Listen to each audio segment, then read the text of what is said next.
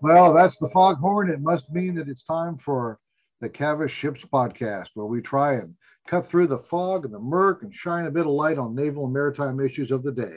I'm Chris Cavis. And I'm Chris Cervello. Coming up, a discussion with one of Britain's leading naval correspondents about the Royal Navy's new Queen Elizabeth-class carriers, the first of which is now leading an international task group on a historic deployment to the Indo-Pacific region. But first, a quick roundup of naval news around the world. On July 19th, the Russian frigate Admiral Gorshkov successfully test-fired the Zircon hypersonic missile against a surface target in the Barents Sea. The missile traveled over 350 kilometers, about 220 miles, reached a speed of Mach 7, nearly 5,400 miles per hour. Russia is leading in the development of hypersonic weapons and is testing avant-garde hypersonic glide vehicles and the air-launched Kinzhal or Dagger missiles, in addition to the Zircon. By contrast, the U.S. Navy is planning to begin testing a yet-to-be-named hypersonic weapon at sea in 2025 aboard the destroyer Zumwalt. The Iranian Navy's sea-based ship Makran and light frigate Sahand entered the Baltic Sea July 22nd, headed for St. Petersburg to take part in Russian Navy Day celebrations. It appears to be the first time Iranian naval ships have operated in the Baltic Sea. The two ships left Iran's Bandar Abbas naval base in May, purportedly headed for Venezuela, with the Makran carrying at least 7 high-speed fast attack craft for delivery. But the ships never crossed the Atlantic and instead have moved slowly up the African west coast to head for Russia. British Defense Minister Ben Wallace announced on July 20th that the patrol ships Spey and Tamar will permanently deploy in August to the Indo-Pacific region, but noted the ships would not have a permanent base. Wallace made the remarks while visiting Tokyo in anticipation of the carrier Queen Elizabeth's upcoming visit. In the U.S., the carrier Dwight D. Eisenhower returned to her home port of Norfolk July 18th after completing back-to-back deployments. On the West Coast, carrier Theodore Roosevelt arrived in Bremerton, Washington on July 22nd. The ships will enter the naval shipyards at Norfolk and Puget Sound to begin major year-long overhauls. In San Diego, the fleet oiler John Lewis was christened at General Dynamics NASSCO's shipyard on July 17th. The ship is the first of a new class of oiler for the U.S. Navy that will be operated by the Military Sealift Command. The Navy hopes to buy 20 of the ships by the time the program is complete. John Lewis is expected to enter service in 2022. And finally, in Washington, the fiscal year 2022 budget continues to work its way through Capitol Hill. The Senate Armed Services Committee, in its markup of the defense bill on July 22nd, added more than $25 billion to the Pentagon's budget request. The adds include a second Flight 3 destroyer, another expeditionary fast transport, and 5 more F-35C carrier variants of the Joint Strike Fighter. The final appropriation and authorization bills, however, are still some ways off from being decided.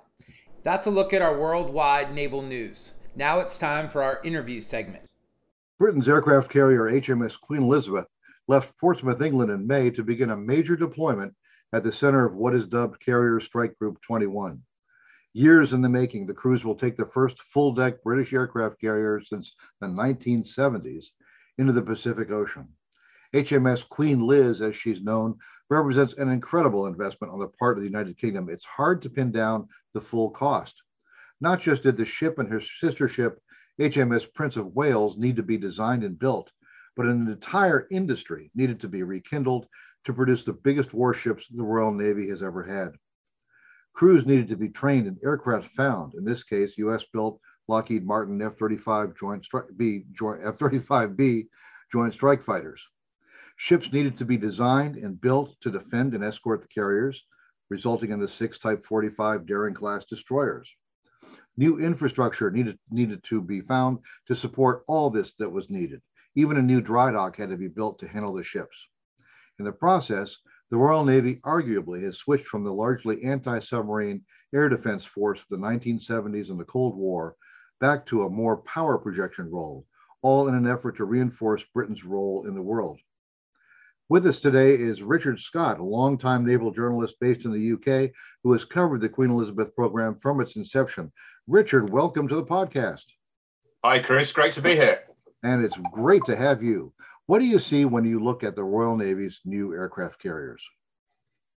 I think from my perspective, having been around in this business for coming on for 30 years, it's very symbolic of a total transformation. And as you say, coming out of the Cold War, you had a Royal Navy that was very, very much focused on the ASW mission in the NATO arena, in the North Atlantic, in the GI UK gap.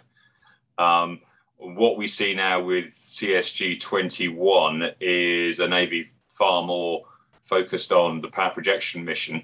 And of course, it comes at a very important time for the UK in terms of its foreign policy. It's left the EU, it's accomplished Brexit, and we now see a tilt to the Indo-Pacific coming through in the latest integrated review of foreign and defence policy. And the fact that CSG 21 is going into the Indo-Pacific at the current time is emblematic of that. You know, there's an incredibly heavy, this isn't just a British task group that's out there. It is an international task group. We have a U.S. destroyer in the group. We have a Dutch frigate. Half of the air wing on Queen Elizabeth is provided by the U.S. Marine Corps. The ship exercised with the French Charles de Gaulle in the Mediterranean. They've been having a whole series of international ships come out and exercise with them. So far, the Japanese, the Italians, the Indians, among others, and there's many more to come. Thailand, Korea, Japan, Australia, Japan again, and Australia, among others. I mean, this is a scale of international involvement for the UN, the RN, the Royal Navy, that we haven't seen for many, many years. How does that strike you?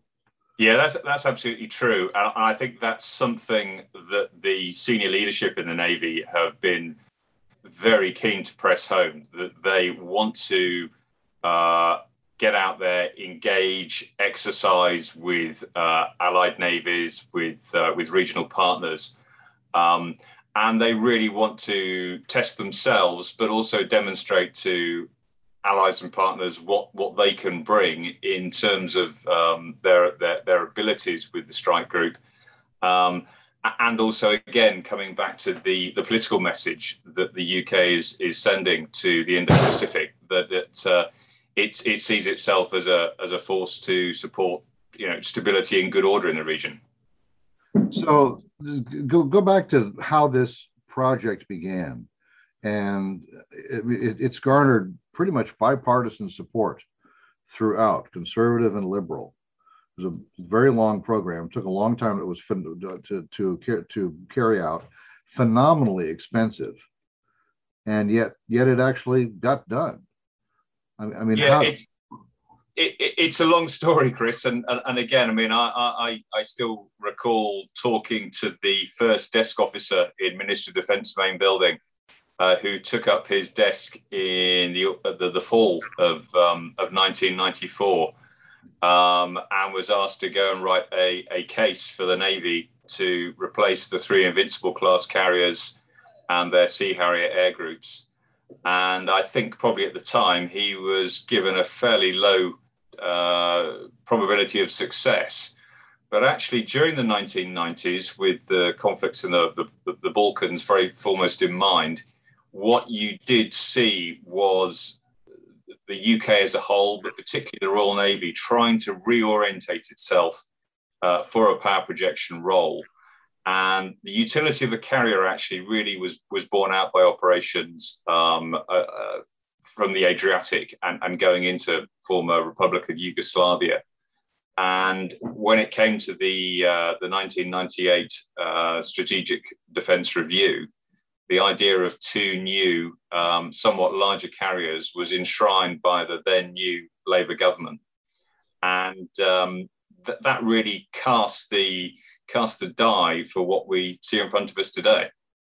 Now, what I would also say, of course, is that whilst the carrier program has survived several changes of government, different shades of government, several defence reviews. It's certainly not been without its own controversies.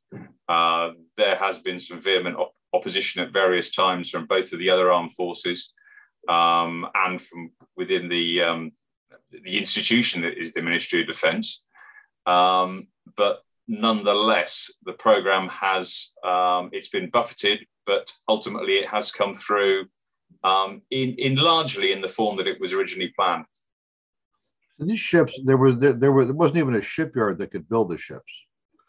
That's right. Yeah, I mean, that's a reflection really of the industrial enterprise in the UK. That's in the late 90s when the designs and the first sketches were being produced under what was then called the CVF project. It was fairly quickly realised that the sort of size of ship that the UK was thinking about, and that was initially in the realm of about 40,000 tonnes, was beyond the capability and the capacity of any single shipyard in the UK.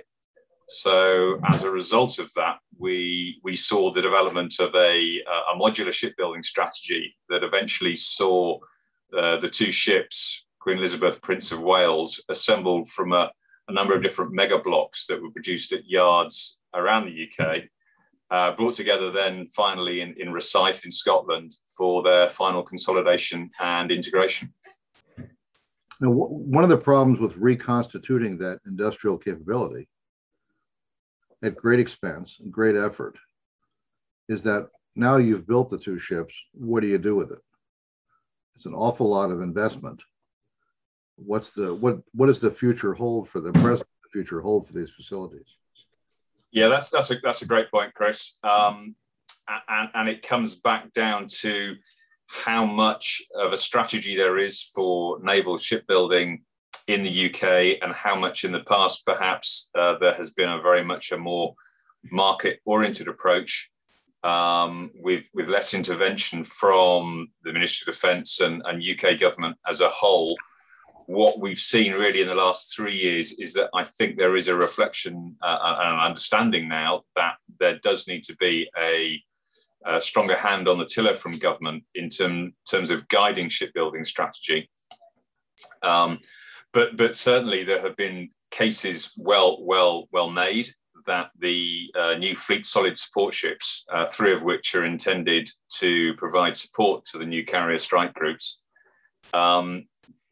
there is a strong argument to say that they really should have been the immediate follow-ons to 2 carriers to make use of the learning and the economies that had been achieved through their design and build.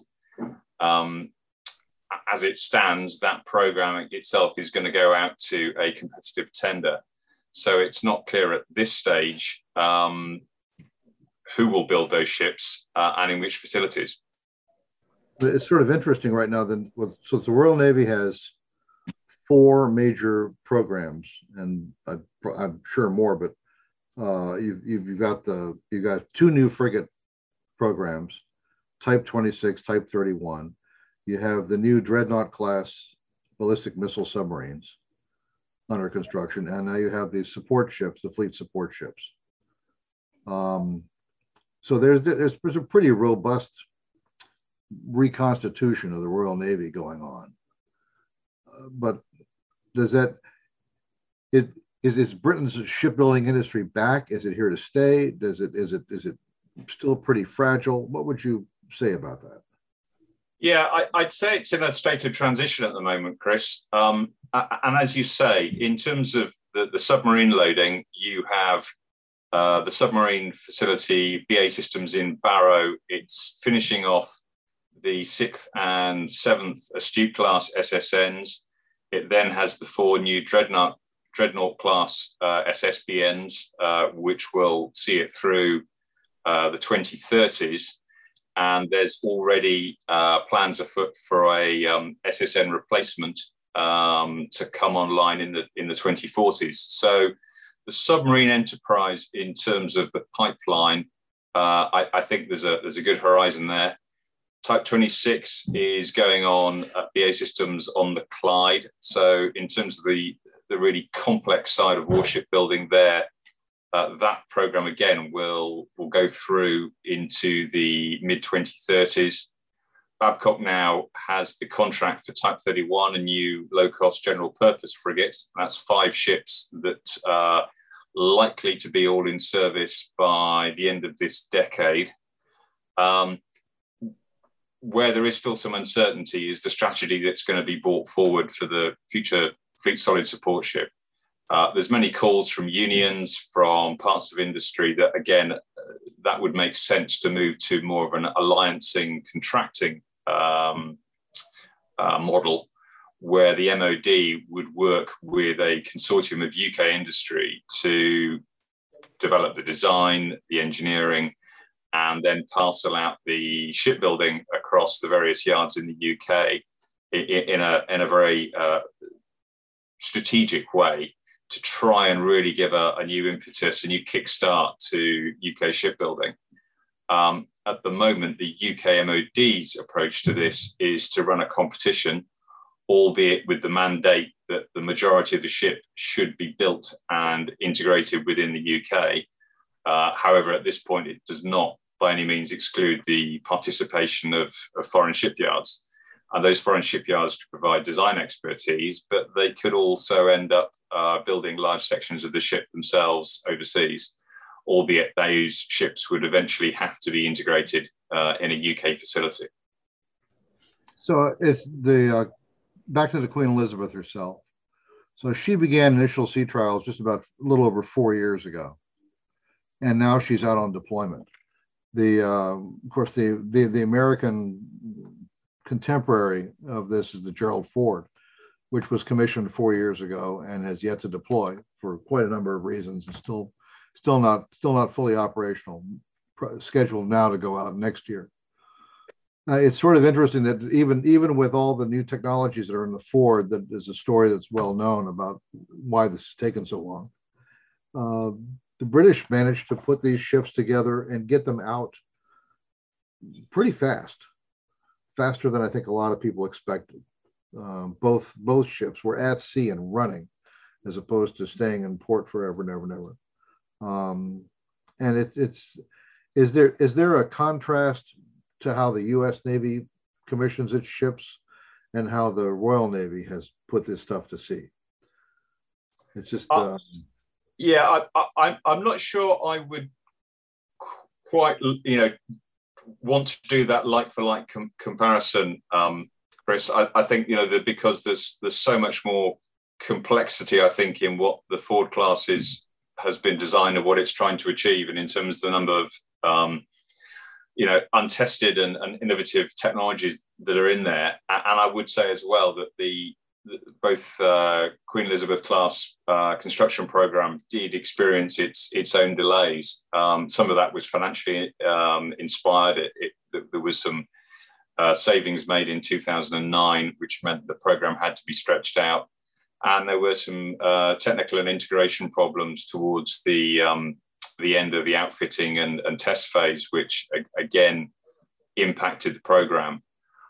What I think I probably would say was that what really allowed the Royal Navy to hit the ground running when it did get the ships into its hands was the prep that it had done between 2010 and 2017. And it's particularly the relationship that was forged with the US Navy under the Carrier Statement of Intent. And that was fundamental to the ability of the Royal Navy to actually regenerate and take forward those really key skills in terms of deck management, in terms of command and control, in terms of the way it's actually built up a strike group construct. That simply couldn't have happened in the timescales that were achieved without the huge support of the US Navy in that endeavor. Richard, this is Chris Cervello again. Thanks for joining us. In the time that we have left, I've got 3 questions. The first one is kind of piggybacking on that timing piece that you and Chris just talked about. Is this the right ship at the right time, or is it a case of fielding technology for the last conflict? You mentioned that it was born out of the conflict in the Balkans. I mean, is this a great power ship, or is this a case of, as we have made the same mistake on this side of the pond, where it takes so long to field the technology that you kind of are left with something that would have been better suited for the decade prior, and now you're finding a way to employ it with the conflicts that you envision for the future? How does that timing fit into these decisions? Chris, that is a great question. And it's a source of, I think, continuing debate, because the world for which what was the CVF program and its air wing were originally designed in that sort of power projection role was a world that we lived in, perhaps 15 years ago, before we saw the re-emergence of peer competitors and near peer competitors in the mold of China and Russia. So I think that's it's a point well made. I think also some of the delays that we've seen and the cost escalation we've seen around the F-35 program has also proved a real challenge for the UK to bear those costs. The F-35 was obviously conceived as originally as an affordable carrier capable stealth fighter, and I think with the best will, it's certainly not looking affordable, particularly for the UK at the moment, in terms of both its procurement cost and its, perhaps more importantly, its through life sustainability, and that's a concern. The UK currently has a commitment to buy 48. It intends to buy some more above that, but it's been made quite clear recently by Secretary of State Ben Wallace that he wants to see real progress in pricing of cost of ownership before he's prepared to commit to more. But to come back to your other points there, its relevance. I think from the Navy's perspective, yes, it does still see that this is a hugely relevant capability for the Navy, and not just the carrier itself, but that whole concept of the strike group going forward. And what it also sees is the carriers as a springboard to a new hybrid maritime aviation force as well, where the intention being that over the next decade or so that you'll see some capabilities that are currently manned in the air group migrating into uncrewed air vehicles. The obvious one and the start point is looking perhaps at a airborne early warning, airborne surveillance and control platform, which would be based on a UAV, which would replace the current crow's nest system, which would free up more Merlin helicopters to do ASW, which has always been very much their primary task. Yeah, as an observer on this side, you look at what's happening, and I think you're torn. On one hand, you wonder, as I said, is the Royal Navy late to the carrier party? Or on the other hand, are we going to learn from them, with smaller carriers, how they're going to employ the F-35s, the move to unmanned? So you kind of see it on both sides. So it'll be interesting to watch how the lessons that you all learn through that process, and how our partnership kind of grows together. Switching gears, how about the employment model or the deployment model, right? I mean, the good news is that you have two carriers. In some cases, in naval circles, the bad news is now you have two carriers, and you have to maintain them. You have to figure out how to deploy them. We've been stuck where in our Navy where it takes 3 to 4 carriers to make one ready carrier. Has there been discussion about what kind of the long-term deployment model will be for these two carriers? Well, the intention is at the moment, Chris, to always maintain one at a high level of operational readiness.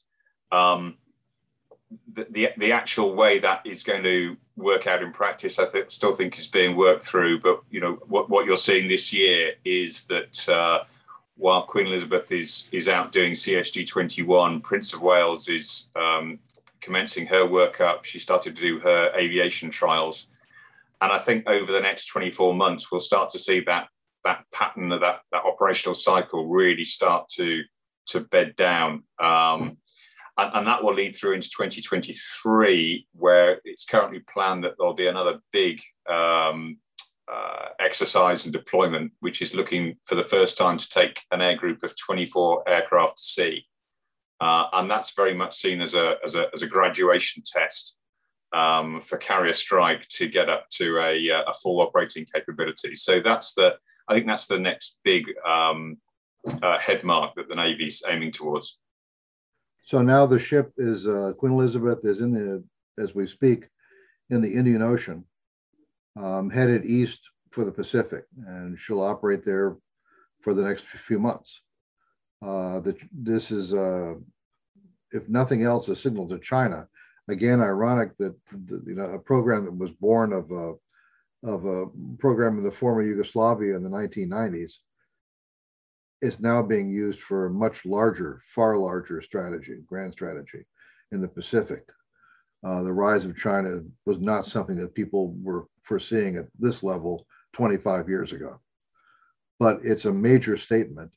This deployment falls shortly after a significant effort by France that sent an assault ship, a frigate, and an attack submarine out operating in the Pacific for a few months recently. That also clearly bothered the Chinese.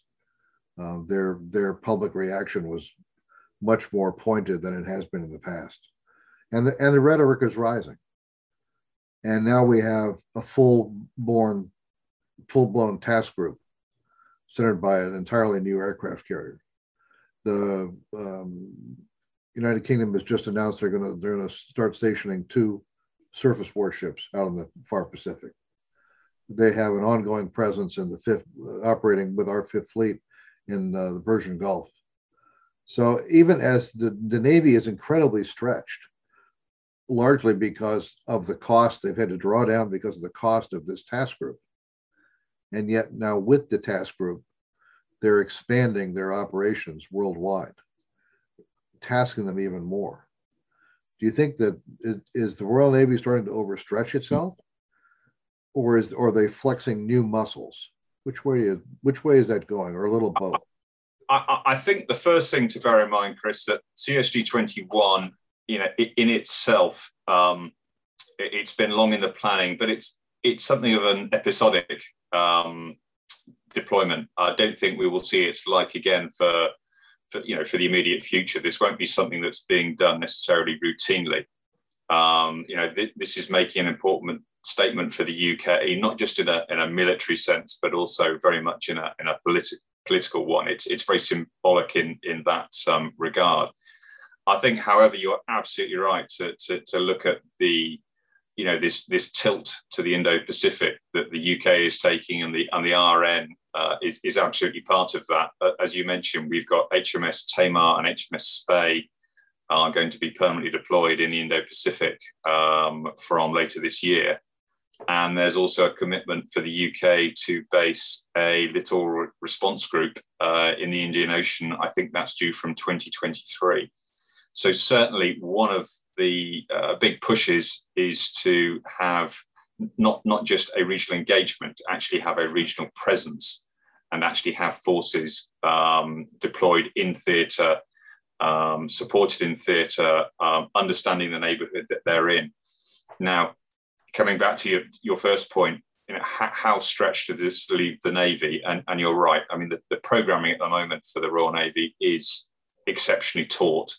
The goal of the fleet planners really is to look at how best they can pulse forces, look at how best they can respond to the emergent demands which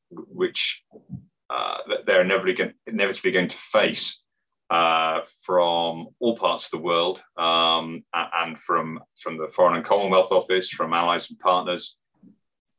One of the ways they're doing that now, obviously, is in terms of forward basing. So there's already Type 23 based in Bahrain, offshore patrol vessels now in the South Atlantic, a permanent offshore patrol vessel in the Caribbean, and another one in the Med. And then looking forward, you've got Type 31 coming along, and the intention for the operating model there again is going to be having Type 31s forward deployed around the world.